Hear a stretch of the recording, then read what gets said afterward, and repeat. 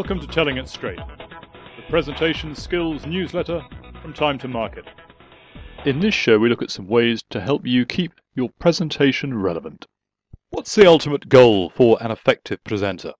That's a question that we're often asked, and for all its grandiose nature, there's a simple answer.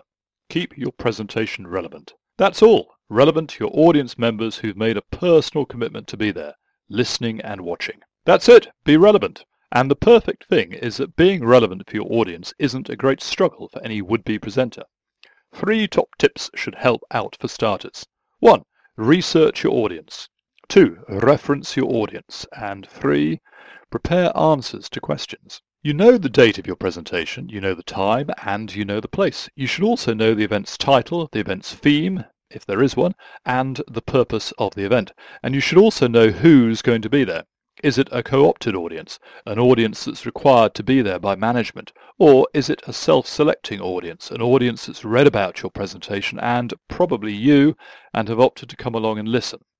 In both cases, you should know beforehand who is going to be in the audience, or at least the profiles of your audience members. With a co-opted audience, you can expect to see a guest list with names, titles, occupation, and employer details. If you aren't offered a delegate list by the event organizer, then ask to see it. With a self-selecting audience, again, there's likely to be a delegate list. Ask to see it. Once you know who's coming, you can profile their demographics, industry sectors or market segments, delve into the job titles of your prospective audience, dig further into the businesses or professions that will be there on the day. All the time, ask yourself the question, what's in it for them? And then try to answer that question. That's an important question because your audience has asked that question of themselves and they've come up with a positive answer. They reckon there's something in your presentation for them.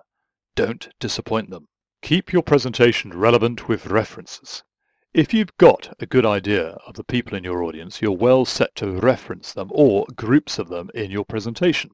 If you know that you've got structural engineers in your audience, then reference structural engineers in your presentation.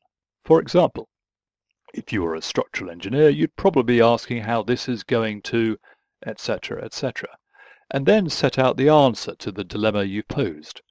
It's important to spread the love when you reference your audience.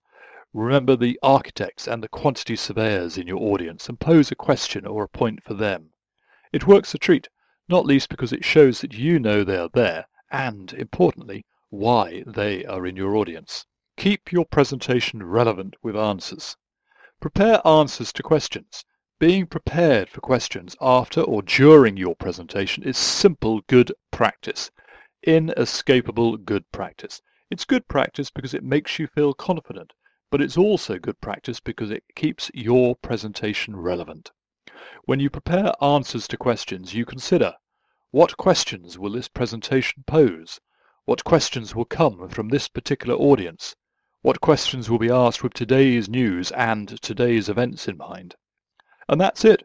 Questions posed yesterday with one audience will always be different to tomorrow's audience exposed to tomorrow's events, tomorrow's news.